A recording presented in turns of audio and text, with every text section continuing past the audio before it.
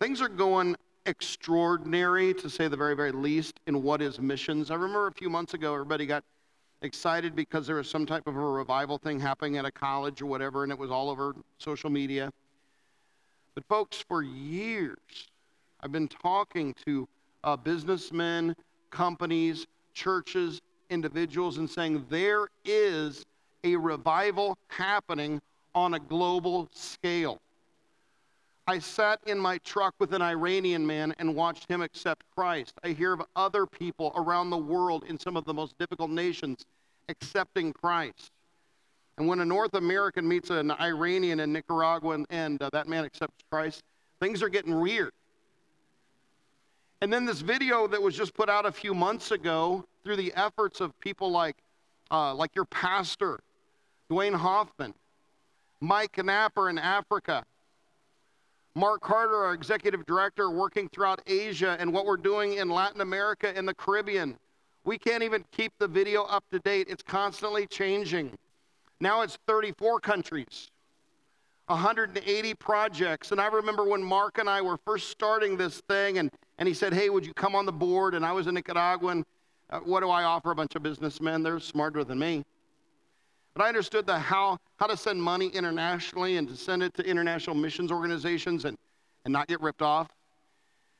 And to remember those conversations and think, hopefully this year we can build 3, maybe up to 5 church facilities around the world. Wouldn't that be cool? Well, in the last 18 months, like I said, revival is happening. Churches are being planted. People are getting saved by the tens of thousands around the world. And something extraordinary happened with Trailhead International. In the last 18 months, through some kind of miracle that's unexplainable, through multiple donors, we've been able to see over 100 church facilities funded on a global scale. There's a revival.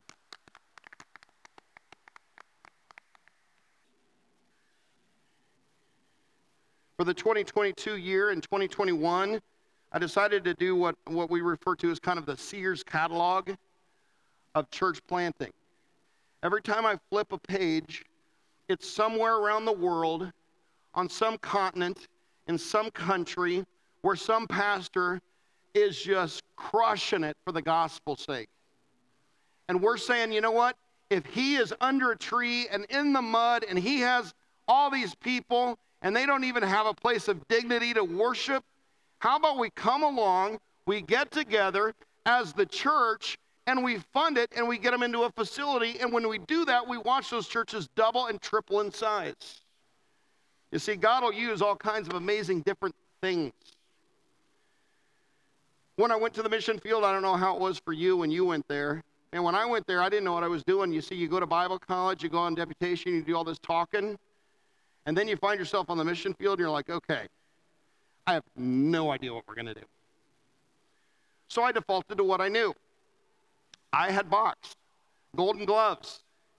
I ran into a guy by the name of Alexis Arguello. For any boxing fans, real boxing fans, you'd know he would be considered one of the top 5 fighters, especially out of Latin America, in the history of boxing.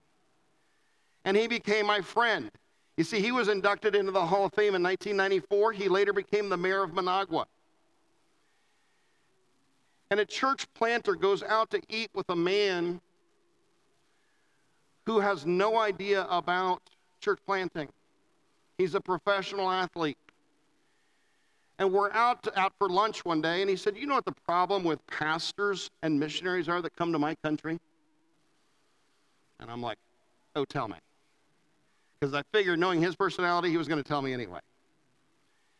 But he said something that was just full of common sense, and it kind of just changed the direction of our ministry permanently. He said, the problem with missionaries and pastors that come to my country is they come, they plant a church, they expect people to come knocking on their door asking about Jesus, but they never step a foot out of the property. He said the youth of our country, the youth of Nicaragua, and really honestly, folks, the youth of everywhere in the world are not going to come knocking at your door asking you about Jesus. He said, get out of your churches, get out of your properties, go into the neighborhoods, and reach the kids through sports. And I thought, well, that's typical. An athlete's going to say that's the technique. So what is today in 3 continents, in multiple nations around the world, known as Avance Sports International, started in Nicaragua in a neighborhood called San Judas, one of the roughest, most difficult neighborhoods, and I was pastoring a church just 6 blocks from the Fight Club. So the next thing I know, and I hadn't even started the church yet, we were just in the process of the launch. The next thing I know, I'm a fight promoter. I'm on national TV promoting fights. We're sponsoring fight nights in the local clubs. And what started out as fight nights in the local clubs exploded into planting churches all throughout Nicaragua. Now, we're an extension of what is Familia Avance Costa Rica. That's my in-laws. They launched that years ago. But now we're in Costa Rica, Cuba, Nicaragua, Panama, and like your pastor just explained, we're sending a Nicaraguan pastor to launch Familia Avance Belize, a church planting effort in a country that our family's ministry has never worked in. But today there's over 70 churches, a hospital, a Christian academy, 2 seminaries, 2 camps, feeding programs, sports throughout those countries. And just with our family ministry alone, over 30,000 people have been impacted. Then along comes Trailhead. And it takes what was already good, like Mike Napper's ministry in Africa, what was already good, what was already flourishing, and talks to people, and people say, you know what, I'll give to that. I can give to build churches. And have you noticed lately in the last few years, what was already beautiful with Mike Napper has exploded exponentially? It's amazing what just a little brick and mortar can do in some of these countries. I challenge you to take one of these bricks. We build buildings, so they're stress bricks. You squish them, right? Throw them at your husband, whatever you want to do. Watch a football game, throw it at the TV. Won't break the TV, I hope. And it says, Trailhead International, Brian Weed, just pray. Pray for more people to give, more people to get involved, more success on the mission field, more revival, and to build more churches. You see, we just keep it real simple, folks. We build churches. That's our core value of Trailhead International. That's been the core value of our family ministry before then. Build churches. Find in those churches, those congregations with a good, solid missionary, with a good, solid pastor, with a congregation under the trees and in the mud, just like the one we're building right now. And I just got more money this weekend, and it's going to happen. And there's a Haitian church in the Dominican Republic, literally under the trees, in the mud, in borrowed locations, anywhere they can, running over 200 people, and they don't even have a facility, but they will real soon. In fact, in June, we're closing the deal. You see, that's what we're doing with Trailhead International. But look in the book of 2 Kings chapter 13 this morning.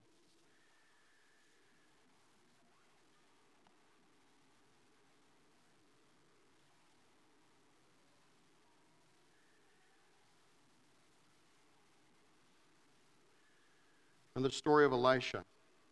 2 Kings chapter 13. We're going to focus on verses 14 through 19.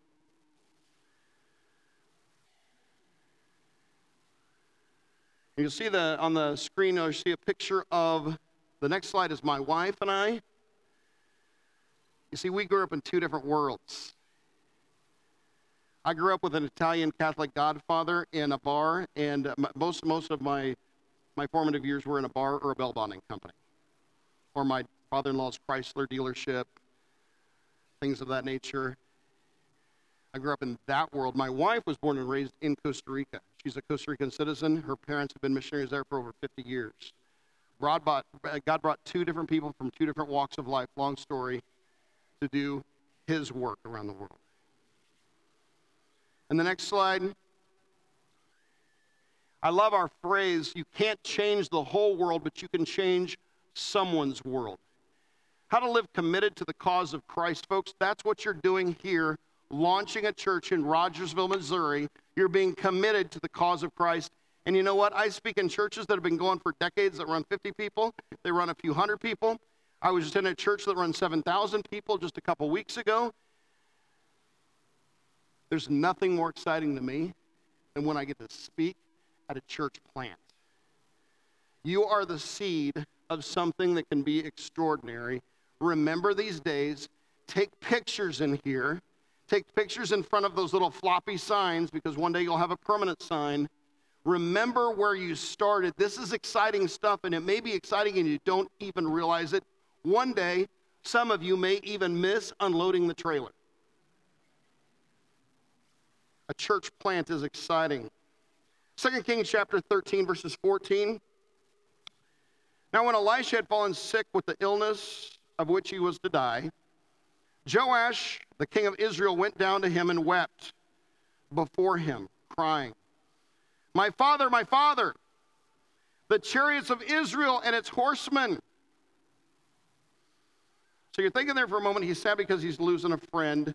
You'll find out that's really not what he's weeping about. He's losing his lucky rabbit foot, his genie in the lamp. That's how we treat God sometimes. You see, he wasn't connected to God, but he was connected to somebody connected to God. And the guy connected to God was kind of the genie in the lamp, and he needed him around. Verse 15, and Elisha said to him, take a bow and arrows. So he took a bow and arrows. Then he said to the king of Israel, draw the bow, and he drew it. And Elisha laid his hands on the king's hands.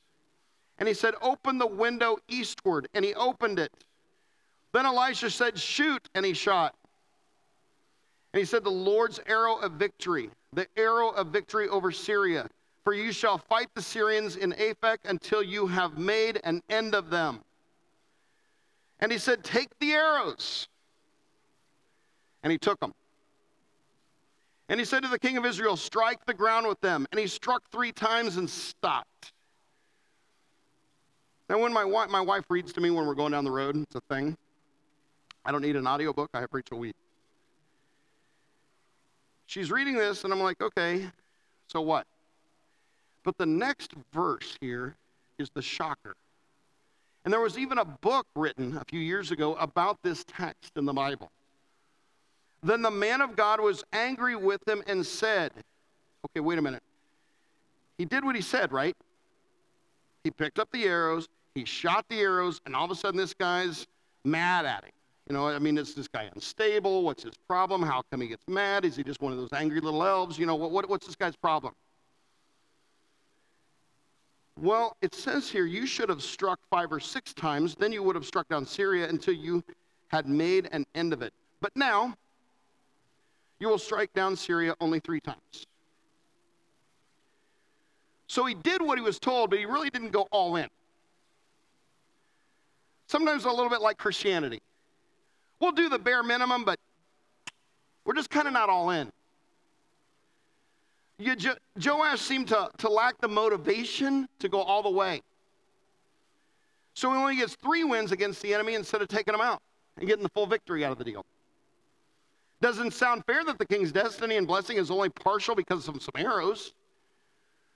But his commitment was only partial, so his results are only partial. Seems like no big deal, but it was a huge deal. Joash only hitting the ground 3 times and stopping, let's put it another way. He quit. He stopped short. The king wasn't committed, but maybe we aren't either. It's always time to do a little self-evaluation of where we are with the Lord. Since he wasn't rooted, he lost his impact. You quit and your impact and significance is over.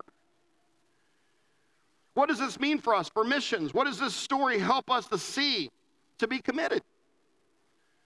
To go all in. To not just shoot 3 arrows, but empty the whole quiver. So what's in this story for me? Don't quit now on God. That's what's in this story for me. Don't quit now on missions, the church. Don't quit now on the church. And the church, don't quit on missions. Global missions. What is the church doing globally? I was just shocked at how people were so excited about one revival movement of some weird sort in a college somewhere. And it was like nobody was noticing what's happening in the Middle East. Nobody's taking note of the revival happening even in Mike Napper's ministry in Africa, or what's happening with Familia Avance in Latin America. Folks, there's been a revival happening for a long time. You just don't get to see it next door always. But I'll tell you, get ready, tighten your belts, because this is a church plant and this is where the fun can start. If the congregation stays all in. All in for missions, but all in here. It's your Jerusalem. You see, Rogersville, this is your Jerusalem. How can we remain committed till the end? How can we remain focused till the end? By committing to the cause. You see, years ago, I decided to quit vision casting and start again in my mindset of not vision casting, but cause casting. I don't have to cast a vision when God has already cast the cause. And Jesus spoke it in his last words, and as a leader, he must have thought it was pretty important if the last thing he wanted to say before he took off for a couple thousand years was the Great Commission, to go into all the world and preach the gospel to every creature. When a leader takes off, and I've read every stinking leadership book you can imagine, the best leadership book you'll ever read is the Bible. The second one is one called 12 Ordinary Men, where it talks about the leadership of Jesus. And when a leader takes off and he's talking to his leadership team, he's going to central theme it if he's a decent communicator, and he's going to say, this is what I want you to accomplish in my absence. That's what Jesus did. This is what I want you to accomplish for the next couple thousand years. And who is the leadership team of Jesus? All of us, because we're Christians. It's not just 12, or not just those 3 within the 12. It's kind of what the book 12 Ordinary Men talks about. No, it's all of us.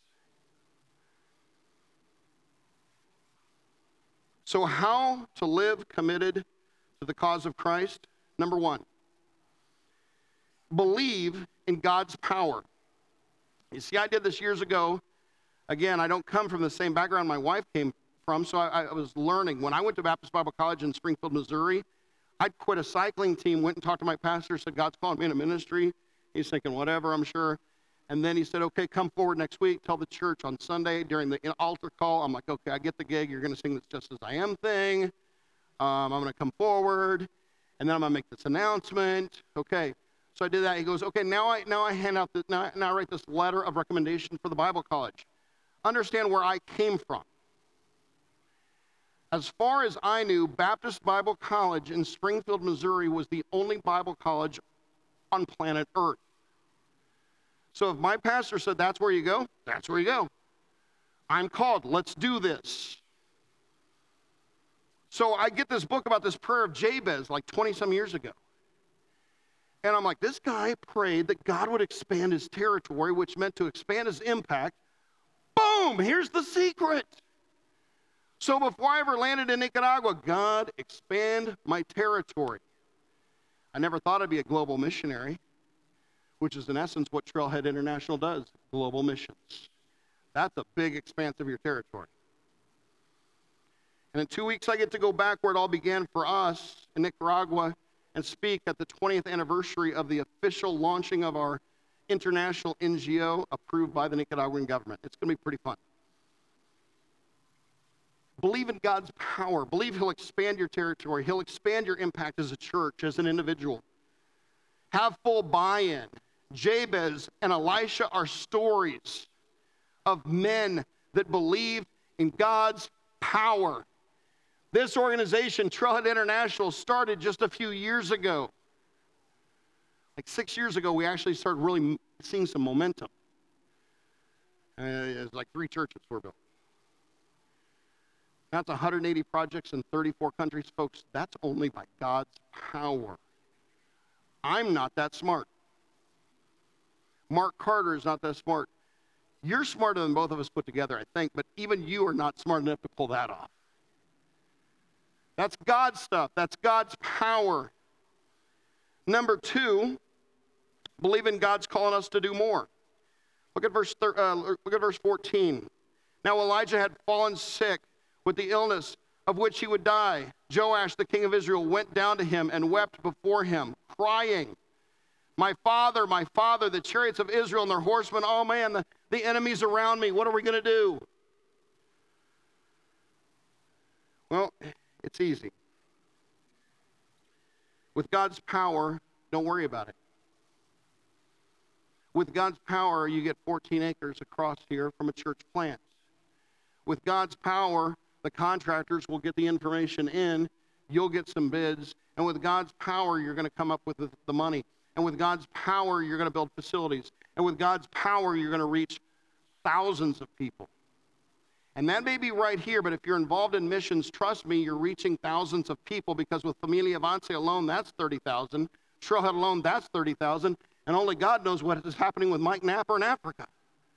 It seems like he's everywhere.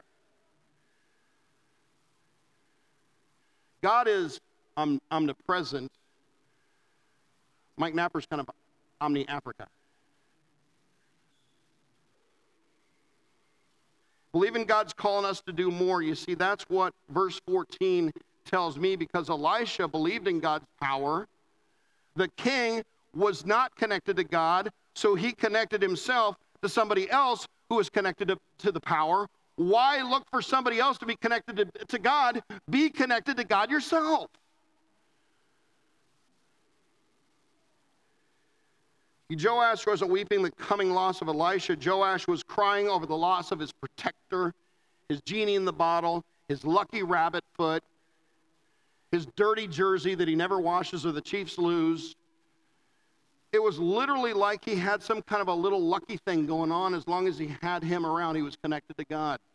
But the moment he thought he was going to lose his protector, he begins the little crybaby meltdown. You don't have to look for somebody else to be connected to God. You go to God in the name of Jesus, and you accept him as your Savior. He forgives you of your sins. You have the Holy Spirit that indwells in you and lives through you and does amazing things through you. And then the church combined does amazing things into the community and throughout the world. That's how the system of God works. But Joash, see, he was losing the person connected to the power. Self-evaluate, folks. Have I only shot 3 arrows? Am I only partially connected to God? Have I only shot 3 arrows? Am I doing the bare minimum as a Christian? It's easy to do that. You see, in school, I never had to study. Even in college, drove my wife nuts. She would study for hours upon hours upon hours. I was the one that would say, oh, there's a test tomorrow? And we would get the same grade. Academics, honestly, I did. If you said it, I heard it. If you put it on a test, I remembered it and could answer it. Praise God. It made school so easy. Christianity's the same way. You accept Christ, you got your ticket into heaven. There's really no commitment required. We don't do what the Jehovah's Witnesses do and tell you if you don't spend 11 billion hours as a group doing visitation, you don't get to go to heaven. We don't do what others do. If you don't have these special gifts and do these special things, then you don't go to heaven. No, we're biblicists, and we know that by grace you're saved through faith, and that not of ourselves, but it's the gift of God that gives us this eternal life. So really, at the end of the day, we're not required to do a whole lot of committing. We just get a ticket to heaven and we're in. That's a bummer. I'm not going to challenge God's decision-making. Sometimes I wish he'd be like, you know what? If you're going to go around through Christian life like that, I'm changing the rules. You don't get to go to heaven. You don't get to go to heaven. You don't get to, yeah, you don't want me there. We want full-on, committed people for the sake of the gospel to take this church, one community, to the next level. To reach Missouri, to reach the Midwest, to reach the world. Full committed, full throttle, all in. Verses 15 through 17 are very interesting. Believe in the Great Commission. And Elisha said to him, take a bow and arrows. So he took a bow and arrows. Then he said to the king of Israel, draw the bow, and he drew it. And Elisha laid his hands on the king's hands. And he said, open the window eastward. And he opened it. Then Elisha said, shoot. And he shot. And he said, the Lord's arrow of victory, the arrow of victory over Syria, for you shall fight the Syrians in Aphek until you have made an end of them. So he kind of listens. Whoops, I want those flying out. He kind of listens, and he kind of gets involved, and he kind of does what he said. And he said, okay, so I'm supposed to grab my arrows, and I'm supposed to grab one, and I'm supposed to open a window, and I shoot it. Now, I can see this king going, whatever, here we go with this illustration stuff again. We're getting a visual. And he must have just done it kind of halfway and shot it out the window. When you get saved, you get excited. You've seen like where people get excited for like 6 months, they're like jazzed out of their mind. They're like stoked about their Christianity. But after 6 months, it's like they're kind of like okay-ish about it. And then we kind of settle in and we become bench warmers, not fully committed, but we're there. We may tithe, we may give a little, we may serve on occasion, but it's just we just kind of toss the arrow out there and, okay, I did my thing. Give of your time, your efforts, your life. Be willing to say, God, if you'll call me into full-time Christian service, I'll do that. You see, I understand the business world. I also understand the ministry world, and I promise you this, the business world makes more money than the Christian world, but I've prayed my daughter's entire lives that they would be faithful to God, and with a little bit of a parentheses, God, and if you'll prepare them for ministry. My first one graduated from Bible college, is married to one of the pastors at Antioch. My second one graduates this week from Baptist Bible College there in Springfield, Missouri, because I convinced her it's only Bible College on planet Earth too. And she's already got a job off in Albuquerque. Our third one wants to be a missionary. For me, that's win-win or winner chicken dinner. Are they going to be wealthy? Probably not. Are they going to be on the front lines of service to the King of Kings and the Lord of Lords and the Creator of all that we know? Absolutely. And to do anything less for them would be a fail. In fact, if they were to become the president of a nation, it would be less than working for the King of Kings. Verses 18 through 19. It says here, and this is where it gets a little sad. And he said, take the arrows. And he took them. And he said to the king of Israel, strike the ground with them. And he struck them 3 times. Okay, I'll pull my arrows out. 1. All right, threw another one out. I hit the ground again. All right, I'm doing what you're saying. It's a little weird, but we're just going to throw arrows out the window. And he's just kind of, chucking them. It says, you should have struck 5 or 6 times. Then you would have struck down Syria until you had made an end of it. But now you will only strike down Syria only 3 times. What is going on here? Well, he was halfway. He kind of did it, but he kind of didn't. What's the problem? Why did the man of God, the prophet of God, get ticked off? I mean, it's so weird to read this story, and you're like, why is he mad? Because he still had something to give. He was just kind of doing it halfway. You see, just like how I could do academics, I didn't really have to study, and I could still pass. Or I could just flip through the notes, and I could still pass, no problem. We pass through Christianity like that, unfortunately, where we're like, okay, God, what's the bare minimum I can do to be like okay-ish with you and okay-ish in the church and okay-ish with the kingdom? Don't be okay-ish, be all in, full throttle, all out for the gospel's sake.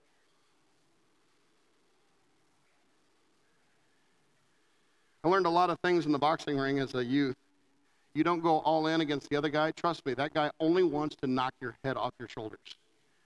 It's all in, or you're going to get a beat down. Live life like that.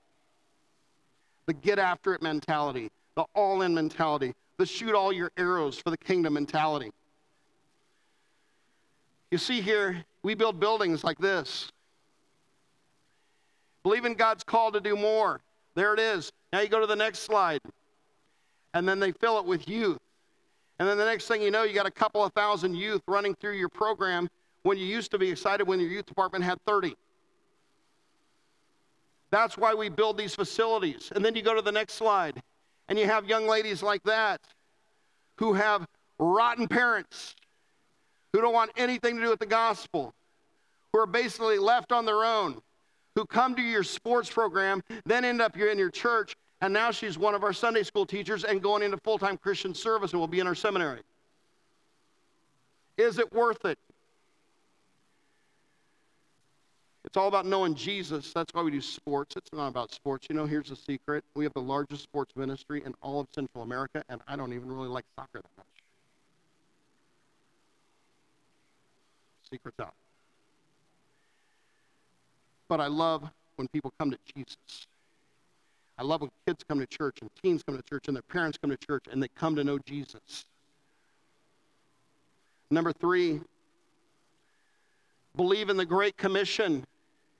You see, we have leadership all over the country, and we have a Christian school that we thought, why not? Let's start a Christian school. And we started, now that Christian school runs over 300 and is impacting the children of an entire city. And this couple right here, they're from one of the roughest neighborhoods you can ever imagine. You would be afraid to walk around in the daytime and be around those neighborhoods. And yet, he's a pastor today because he came to the church through Avance Sports, the church that I planted and pastored. Mailing came to the church from a rough neighborhood. But I tell people, when you're about to go into a meeting with Mailing, understand you will no longer be the smartest one in the room. Mailing is smarter than everybody. That's why she's also the director of our seminary and the legal representative for our operations in Nicaragua from the hood. Because somebody supported us as missionaries. We went to the mission field. Churches got planted, and somebody gave to be able to build facilities and reach people like Norland and Mailing. And they go up near the Honduran border and start a church that started a Christian school. Believe in the Great Commission.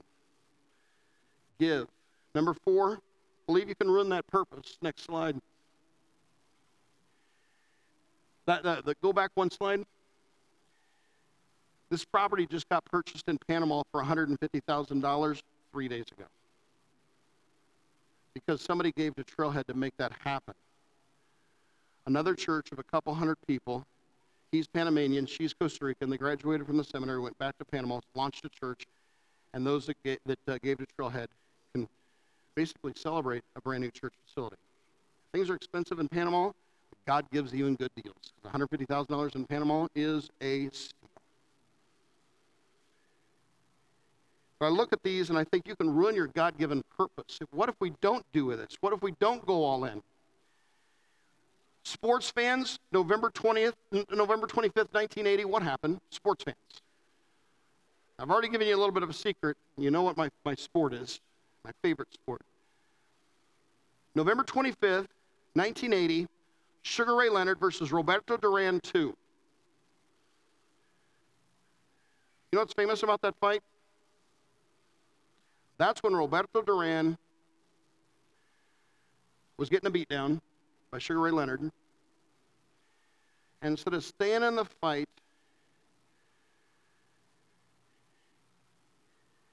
he yells out those famous words in Spanish, "No mas."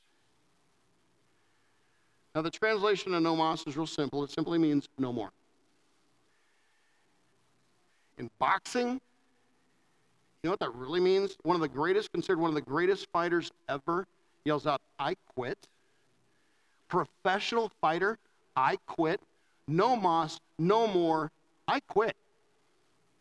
I'm throwing in my own towel. Maybe it was a smart choice, but I don't think I would do that. In fact, I was getting a beat down one time, and I took the beat down. Instead, we would do these things called after nights fist fights. I understand I wasn't always a pastor. People would throw down money. We would have after night's fist fights. And I was getting a beat down. I chose to take the beat down rather than to quit.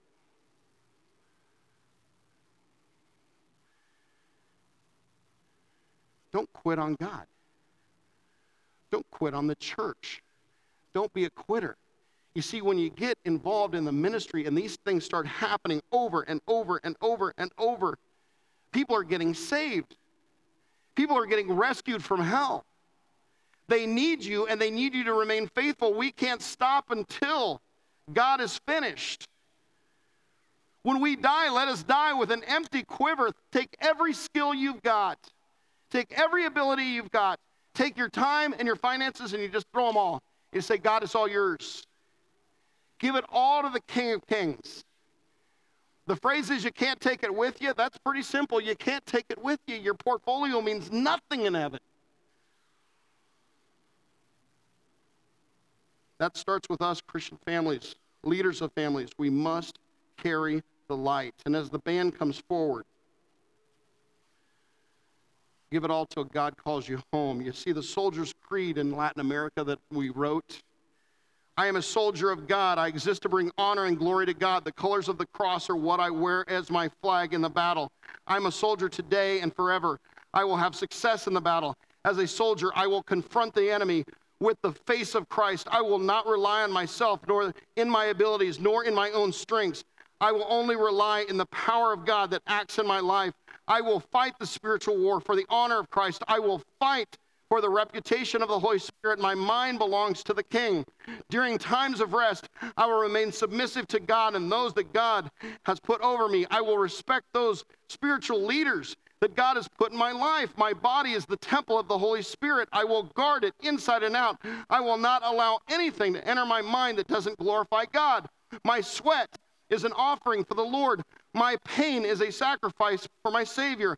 I will give my all. I will not quit. I'm a soldier, the special forces of God. I'm a soldier by conviction. I must finish the war with my head held high in honor of the King. The results of my efforts must have an impact for the kingdom of God. To the battle, let the glory be given to God. That is the Soldier's Creed that gets read to those entering our seminary in Nicaragua. So what you're doing, you're no longer a soldier of the cross. You have chosen to be the special forces of the cross. Church, let's be the special forces of the kingdom of God. Thank you.